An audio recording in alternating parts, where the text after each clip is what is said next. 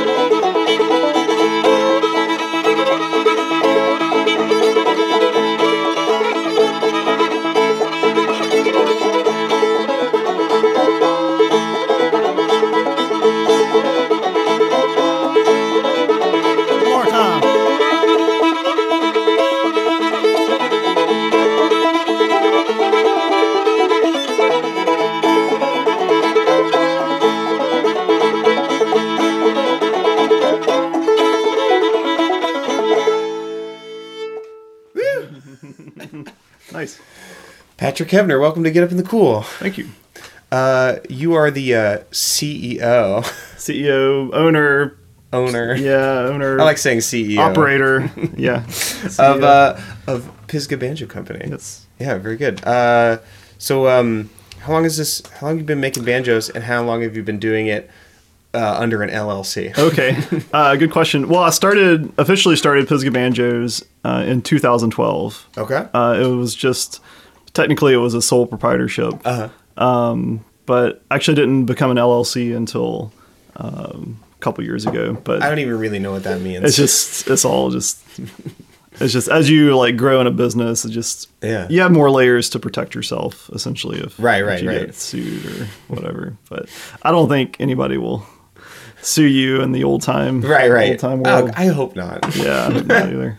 But you just never know, and you take precautions. It's a pretty common thing. But I've been building banjos for over 10 years, and I built my first 25 banjos just under my name, just Patrick Heavner Banjos, and then decided to actually start a banjo business in 2012 and call it Pisgah Banjos.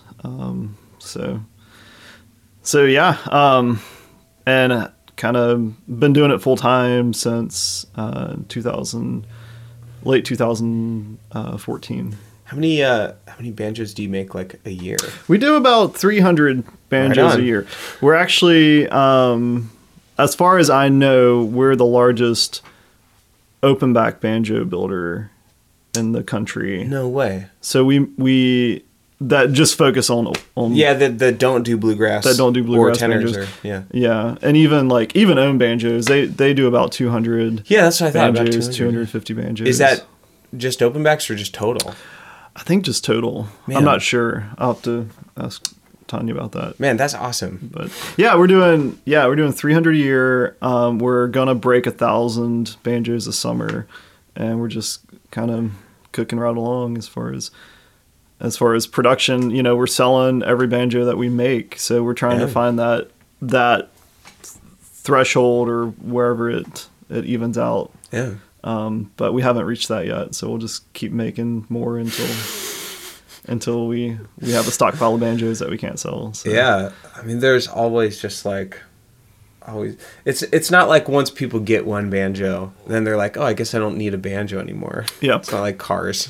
Yeah, we get a lot of repeat customers. Yeah, and our banjos are affordable enough where people they'll say, oh, I can buy 2 Pisgah banjos instead of one other banjo. Especially at your I don't know if you still do this, but when I see you at festivals, you do like a festival rate. Festival rate, yep. And it's like, I always like every time you have a tent up at Mount Airy or Clifftop, I always see someone who with a Rambler or something. They're like, I just bought this. Yeah. It's like you always have it at that perfect impulse buy exactly. price. Yeah.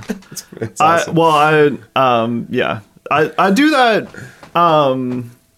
I do that for several reasons, and it's a fine balance because I have retailers as well, and I have people who buy custom banjos from me, and so we sell them for $1,000 with a case at Clifftop and Mount Airy, and I only do those 2 festivals. Yeah, and those banjos are they might have.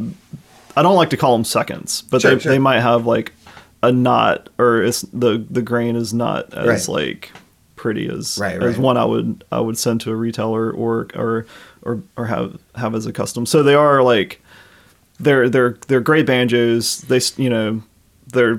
I treat them just like any other banjo that we assemble or put together, but I specifically pick them out just for the festivals, because I don't want my retailers to get mad at me. And because I don't want to undercut my retailers, and and if anybody comes to the shop and picks up a banjo that I already have assembled, they don't get the deal. They charge them full retail, which my full retail price isn't that much more than $1,000. So it's really it's a fine line. Also, sometimes I put banjos with knots or blemishes on eBay. And sell them. I put them up for 99 cents, no reserve. It's fun to watch the people on eBay. And a lot of times they go as much as the full retail. That's awesome. Price. So but anyway, it's the banjo business is I'm still learning it, and I'm still like figuring it out. And I've actually only recently figured out kind of how I want to move forward with it, and to sort of like sustain my sanity, and continue to build banjos and make a living. Yeah, because that seems like it's sort of like an American dream to start your own business, to be an entrepreneur. But then once you get it started, it's like, well, now I just have to do this all the time. Yeah. So then, exactly. I have some friends who are business owners, and like they own this like really, really, really popular pizza place in Philly called Pizza Brain. And it didn't take long for them to, for when I would talk to them individually, for them to be like, yeah, I guess now I'm just slinging pies, and then like, what do I do now? How do I keep this interesting? How do I keep this going? You have payroll to worry about now. And business insurance. Totally. and all this stuff. And on top of the banjos, what's actually been more interests me over the past couple of years is banjo parts. Yeah. And so I've developed a second company called Balsam Banjo Works LLC. It's a sister company to Pisgah Banjos, but I own both companies. And so what Balsam does is the proverbial we. Yeah. I design and work with machine shops across the country. I work with about. I always like to say we because it's not just me at Pisgah Banjos. It's I have 4 guys that work for me, and I do like to include them. It's not just me. Yeah. Chained to my bench. I work with some really great guys who I can talk about in a minute. But anyway, we develop hardware and work with machine shops that manufacture the stuff for us. And the great thing about Balsam Banjo Works hardware is all made in the United States. Yeah. And it's the first, and as far as I know, the only source for all American made hardware. There's parts here and there for other manufacturers, but every part on a Pisgah banjo is made in the U.S. except for the tuners. The tuners are made in Japan. Yeah. There is a tuner manufacturer, 5-star, I guess. Stuart McDonald makes 5-star tuners. They're made I think they're made in Montana, but I think that even the 5th string tuner is made overseas. So yeah. But I like the Goto tuners better than the 5-star, so that's why I use those. Well, what am I playing right now? What you're holding is it's actually a prototype banjo. We started out making these metal clad spun over rims they were stainless steel spun over rims, and we call it the Rambler.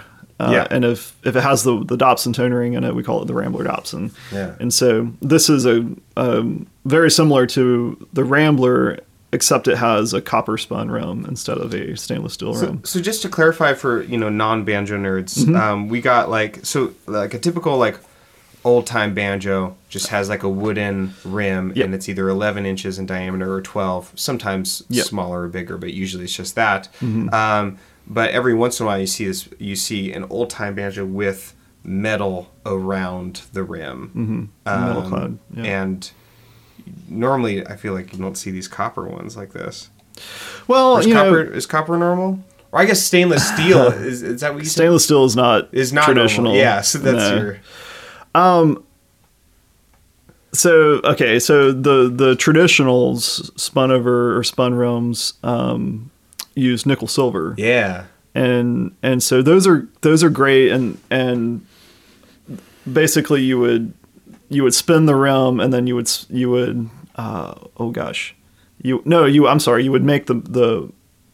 make the wooden hoop first, and then you would spin the metal around it. Yeah. So we do it opposite. We make the metal ring first, and then put the wood on the inside, and then spin the wood, and then turn the wood.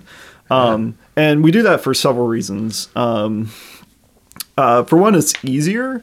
Also, the banjo rim itself is more durable, so the metal clad or the metal is thicker. Yeah. So that rim will never warp, and so you're able to get by with a really thin rim, and you get that really kind of more plunky tone with a thinner rim.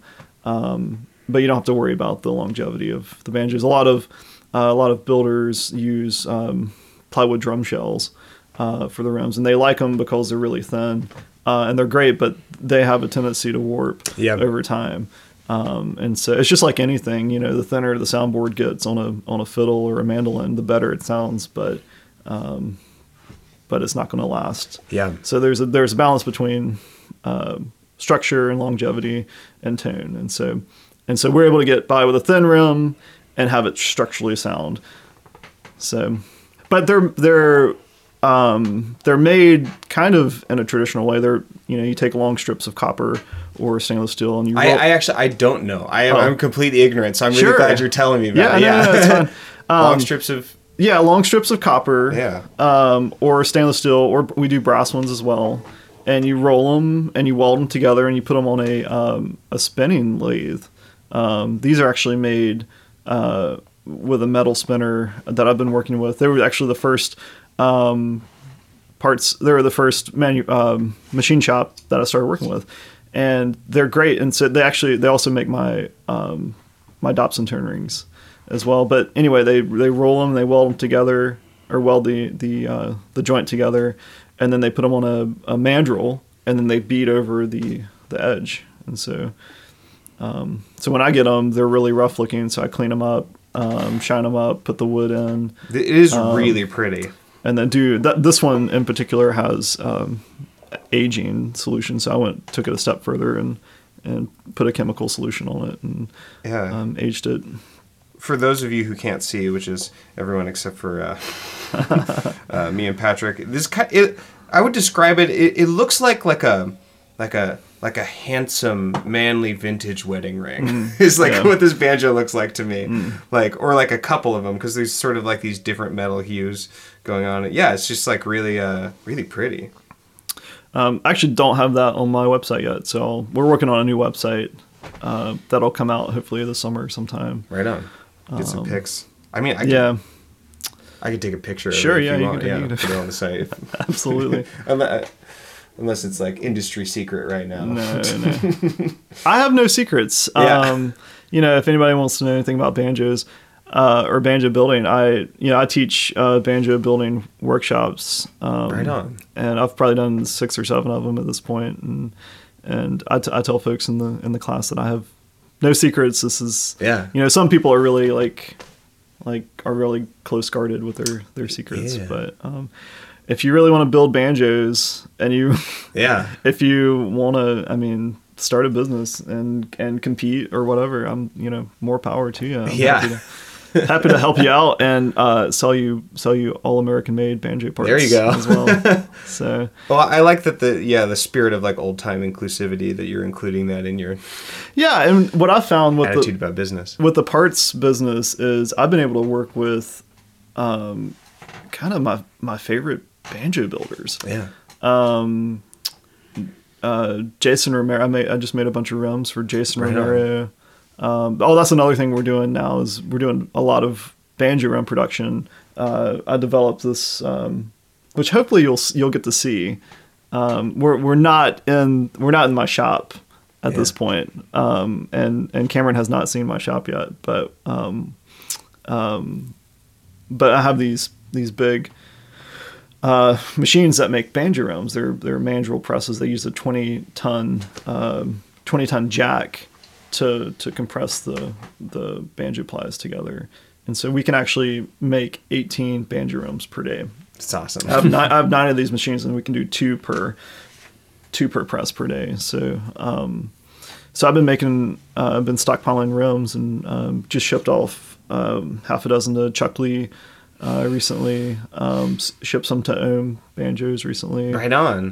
Made a bunch for Jason Romero. He shipped me some wood, and I cut it up and made rims to kind of help him get his shop burned down a while back, and so I was kind of helping him get back on his feet. And so banjo rims and banjo parts, and I love working with builders. I've been learning a lot from. I think that's my favorite part of the business is getting to network with Ohm.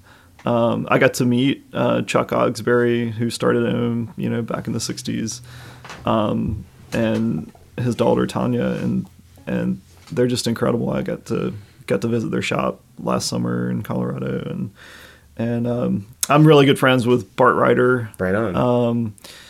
He's a great guy. He same kind of thing. He has no secrets. He invited me up, and we spent a day in his shop, or 2 days, building a banjo in his shop, and just shooting the shit. It was great. Yeah. And he's bought parts from me.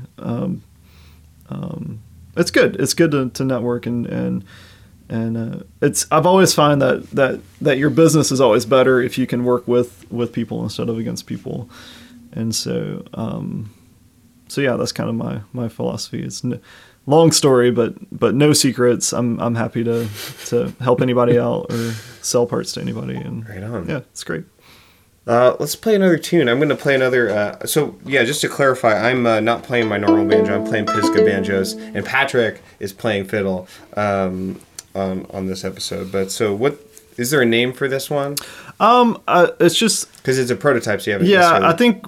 Instead of having like a different model name, we're just going to call it a copper-clad Rambler. Copper-clad Rambler. Yeah, and just the standard Rambler will be like the stainless steel. Yeah. Well, copper-clad, brass-clad, stainless steel-clad, because they're all very similar. Right. But anyway. Cool. Yeah. So that first tune we played was "What You Gonna Do with the Baby." Tommy Jarrell's version. Or source. And Chicken and Dumplings is next. Yeah, Chicken and Dumplings. This is a tune from Trevor Stewart, from where I am. And he was from, I guess, the the Canton area, sort of more west of Asheville. But anyway.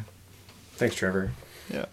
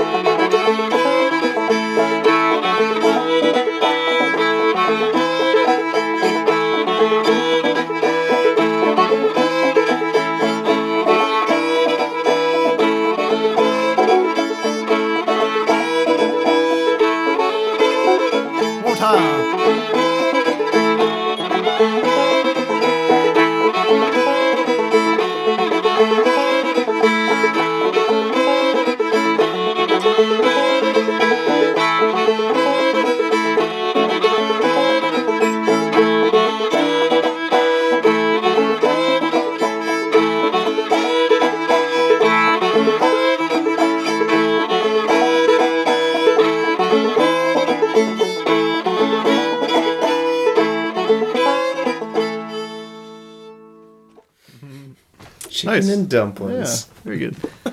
Yeah, that's a great tune. Yeah. Right on. So how did you get into playing old time music? I guess I would imagine that happened before banjo building. Yes. Yeah, it did. So I went to I've always played music. And growing up in middle school and high school, I played the trombone.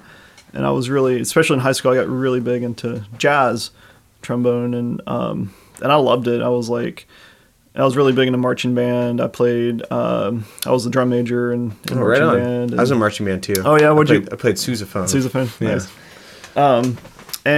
Yeah. It was great, and I wanted to study music. I actually went to Appalachian State. They have a great music program there, and joined the trombone choir and their jazz band, and also marched my freshman year in college, and hated it. It was not like high school, small, very small fish in a very big pond, and it was just, I would drudge going to the practice rooms and practice scales for hours on end, and I was even taking private lessons for trombone, and I just did not like it. And I'd taken a class my first semester called just Intro to Appalachian Studies. It was an elective class because I've always been interested in the Foxfire books and kind of old mountain culture, and I didn't grow up too far from it. I grew up an hour from Boone, but just being in the foothills was far removed. There was no old time music in Morganton where I grew up. It was all bluegrass music. So I didn't really know what old time music was until App State. And so we covered Appalachian music in that class. And first semester of college, I was doing the trombone thing and got really interested in fiddle. And even got a cheap fiddle to start learning tunes on, and found out that fiddle was really hard. And I think the next semester I took a class called just old time string band music class. It was I was involved in an interdisciplinary program as well as it's called Watauga College, which is part of App State. It's like your freshman sophomore program. So you don't take typical history and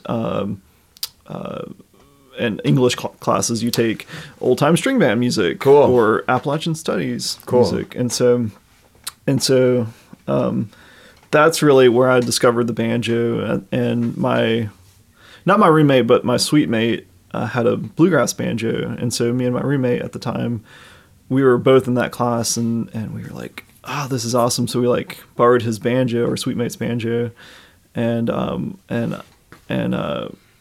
my birthday was coming up, and my parents bought me a really cheap, bluegrass banjo. Yeah. And I immediately, took the resonator off, and just kind of gave the fiddle a break for a long time, and just started playing fiddle. Started playing banjo, and pretty soon I've figured out that I needed a better banjo. I hadn't even had the banjo 6 or 8 months, and I was like, I need another banjo. And so that's when I started, looking at the Elderly website and seeing all these banjo builders. I was like, oh, there's banjo builders. There's people making a living, building banjos. Not factories. And I was like, this is amazing. And so I really wanted. Some people around Boone had Mike Ramsey's banjos. I was like, oh, this is really nice. I guess I didn't really know what I wanted, but I saw other people that I respected, playing Mike Ramsey banjos. And so I called Mike Ramsey up, and I was like, hey, I would like to buy a banjo. And, he took my information down, and he was like, oh yeah, I got one here. I'll have it to you in a month or so. and a month went by, didn't hear from him. Another month went by, and so I called him. I couldn't get in touch with him. I left message after message. Finally, like 3 or 4 months went by, and I just could not get in touch with him. And so, so I went to my friend Mark Freed, who is he lives in Boone, and he's he runs the Jam program in Boone, and also the Watauga. I think he works for the Watauga Arts Council. Anyway, he recommended this builder to go check out not far from there in Beech Mountain, and his name is Charlie Glenn, and he said go visit Charlie. You know, he'll have banjos for you to try. So I went out and visited Charlie. He's this great guy, older gentleman. He makes fiddles, banjos, dulcimers, all sorts of things. And I was looking at his banjos, and I liked them. But I was like, it, like being in his shop, it like got me interested, because I'd come kind of from a woodworking background. My father and I would refinish furniture, and later in high school I would do like reproduction furniture, and I was really interested in like the New Yankee Workshop and This Old House and like all these like woodworking shows. It was just fascinating to me. And so instead of buying a banjo from Charlie, I was like, hey Charlie, can you show me how to make a banjo? And he sat me down right there and showed me how to make a banjo pot. And so I think that over Thanksgiving break, I went home to my father's shop in the basement and hacked out my first banjo. That's awesome. Do you still have it? I still have the neck. I think I took the pot apart and like used the hardware on a different banjo, because hardware is so expensive. So I'm sure I used it on a different banjo, but I do still have the neck. The pot was not very good. But I definitely still have the neck. Right on. So, but yeah, and that's kind of how I got started. And I was like, oh, this is awesome. And so I started looking at banjo parts and like seeing how do people, like seeing the prices of banjos and like figuring out how people sell banjos and like what is like the wholesale, like even early on, I was like trying to figure out like wholesale pricing versus retail pricing and cost of materials. And like, even from the beginning, I was like, it's just like anything. The more you buy, the cheaper it is. And same with banjo parts, the more parts you buy, the cheaper they are. And so I bought enough parts to make 6 banjos. I was like, I'm going to go make 6 banjos. So that's what I did next. I made 6 more banjos. And I don't know how I sold them. I think I put some on eBay. I think some people locally bought some. And I took 1 or 2 to a retail shop in Black Mountain called Acoustic Corner. And they were my very first consignment shop. And in fact, this year we'll mark 10 years. And we're going to do a special. They're going to buy my number 1000 banjo this summer. Right on. They're going to auction it off or sell raffle tickets as part of this Wananoa gathering. Right on. So since they were my very first retailer, so cool. So anyway, yeah, it's nice. It's funny to see how, like, when I started making banjos, over 10 years ago, and how it's progressed, and how, like, I never would have thought that I would be, doing this for a living and getting ready to make my 1000th banjo. It never would have crossed my mind. So, but here I am. 1000 banjos. Yeah, and I'm 30. I'm about to turn 31. Yeah. Yeah. So my goal was to make 1,000 by the time I was 31. So great. We'll get really close at least. Yeah. So. What's next on this? Oh, this is a very good tune title that's in dispute, I guess. The Jenny. No, it's not in dispute. Not in dispute? I just think it's dispute. Jenny run away in the mud in the night. Yeah. But I think he's saying middle of the night. Right. But it's Jenny run away in the mud in the night. So I'm going to play this other banjo for this one. What is this? Oh, okay. That is that's our newest model called the Woodchuck. And we wanted a banjo that would compete more with like Gold Tone, and have it also be like higher end than Gold Tone, also higher end than like a Deering Good Time, but still affordable. This one retails for $11.45 with a case. So we did things on this banjo that we don't normally do on other banjos. It doesn't have a rim cap, and a rim cap is only decorative. It just like the rim cap just hides the layers. Oh, I see. Yeah. On the layers of wood on the back of the pot. But this one it's painted black, so you can't see the layers anyway. Plus, the way we're making banjo rims now, we don't have any gaps between the plies, so we can get by with not having a rim cap on this model. Also has a solid piece neck. Our other banjos have 3-piece necks. This is a solid ash neck, so it's just like less glue up time. Right. And the main thing is that, we can make 20 or 30 of them at a time, and they're all exactly the same. Right. And we're not having to deal with custom options. So that's another reason why the price point is what it is. And so, and I like it. We've been selling a lot of woodchucks. So it's not, I hesitate to call it a student model, because it's not a student model. It's just our cheapest model. Certain aesthetic things are like, it's not as handsome as the other one that I was playing. Yeah. But I think it's as handsome sounding. I mean, it sounds really good. Yeah. Yeah. I mean, it sounds like a banjo. Yeah. And yeah. And like, just like little things like the bracket. I like your fancy stick drums. The bracket shoes are not plated. So it's just that's like an extra expense. Right. So these are not plated, so it saves a few pennies, here and there. And the hooks are stainless steel instead of brass, which are a little cheaper to produce. Right. So yeah, if you're looking for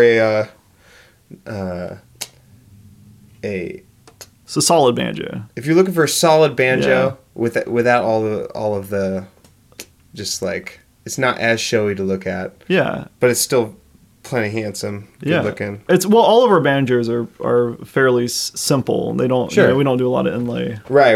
Stuff. Which I like. I like the modesty of Yeah. Yeah, I mean it's all those things are great on a banjo, but it has nothing to do with the sound. Right. So do you have any like just like fancy? You know how Ohm has those catalogs that are just like it's like this, we found this banjo in like a pharaoh's tomb, or something. The gold plated. No, I've not done anything like that. Yeah. Do you have any interest in doing something like that? Just like a ridiculously pretty banjo? No. Or gaudy? Yeah. Well, they're very pretty. They're part of it is like I can't. It's hard for me to stomach selling that banjo to somebody who is not going to play the banjo. Right. More likely not going to play the banjo. So a lot of our clientele are people who it's their first step up banjo. Right. It's in that price point that they can afford, and like that is shying away from our mission. Yeah. And our mission is to make affordable, good quality handmade banjos, and so right on. We're coming out with like higher end. I'm going to come out soon with. We have some more models coming out soon, but I'm going to separate Pisgah production banjos from Pisgah custom. Cool, Pisgah custom will be banjos that pretty much I build entirely. Right on. And the Pisgah production will be banjos that I still have. There's certain parts of the aspect that I do on every single banjo, like the setup and the neck carving and things like that. But as far as like assembly and like fretwork and inlay stuff, my guys are perfectly capable of doing stuff like that in the shop. And we just all kind of work together depending on like the task at hand. But anyway, Pisgah Custom will be we'll be that higher end market, I guess, and Pisgah Production will be still essentially doing what we're doing now. Cool. So anyway, yeah. So we're playing. Oh, Jenny Runaway. Yeah, Jenny Runaway. Runaway in the mud. In the mud in the night. Yeah, it's a Marcus Martin tune. Marcus Martin was from. I don't think he was born in. Well, he's was not born in Asheville, but he's from Western North Carolina, and I like a lot of his tunes. So this one's a good one.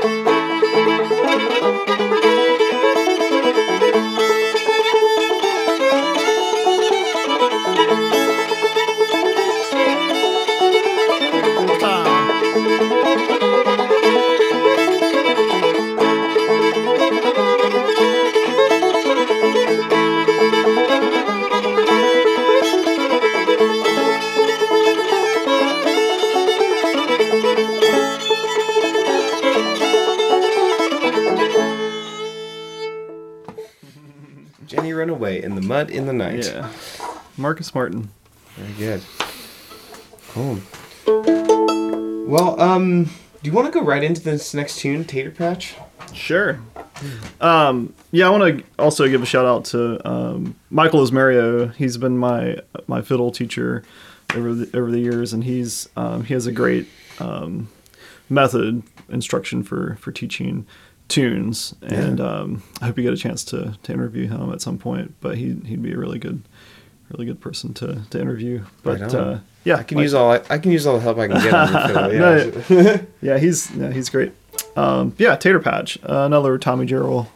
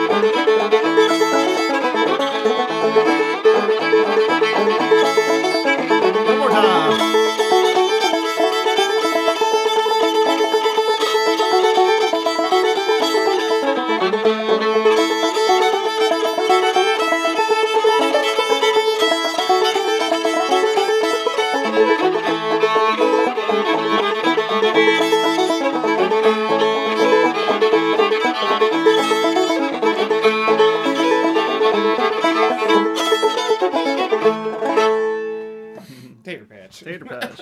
Such a great tune. Very good.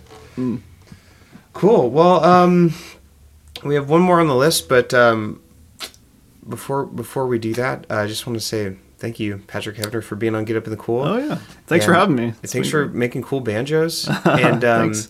Having an affordable banjo for some of my favorite musicians and best friends in the old time community. Play your banjos. Jake Blunt plays one. Jeff McLeod, John Salmon plays one. Rebecca Wodarski got one. Oh, we even did a joint build with Mark Ward to make Adam Hertz banjo. Oh, awesome! I made the rim and Mark made the neck. That's some clout right there. And it was fun. It was nice. I like working with other builders. Yeah. I'm doing a similar thing with Thomas Larson. He's another banjo maker. But yeah, I like doing joint builds. Very cool. Yeah. Anything else you want to say about Pisgah or old time or other stuff? Yes, but we only have so much time. Yeah. Just, what's the best way to get one of your banjos? Oh gosh. My retailers, they're great. Yeah. Go Griffin Strings, Elderly Instruments, Banjo Studio, Acoustic Corner, and Black Mountain Spruce Tree Music. There's a bunch of other ones. We probably have 15 or 16 retailers. Right. If you want a custom banjo, contact me directly. Soon to be Pisgah Custom. It'll be very cool. Just Patrick at pisgahbanjos.com. And if you want to learn how to build banjos, we teach the banjo building workshops at the John Campbell Folk School in Brasstown. Our next one is actually next February, 2018. Right on. And then we're trying to get one for the fall at Warren Wilson College that we teach there as well. So we try to do 2 a year if we can, 2 different places. So very cool. Yeah, I'm pretty approachable. Just email me. I usually respond within 24 hours. Don't call me. please. Well, you can call me if you want to, but call me maybe. Yeah, call me maybe. But email. That's our last tune. So. Email is the best form of communication for me. Usually, phone calls just slow me down when I'm working in the shop and send me an email. Right on. Yep. So, Cat on a Leash. Cat on a Leash. This tune is I got from Michael Ismario as well. Your fiddle teacher. My fiddle teacher. Yeah. And the source is Anita Dolan, 1982. I think it's kind of a contra dance tune. Oh, I don't know if it's played much in old time circles, but well, it's a pretty tune. It's a pretty tune. Yeah.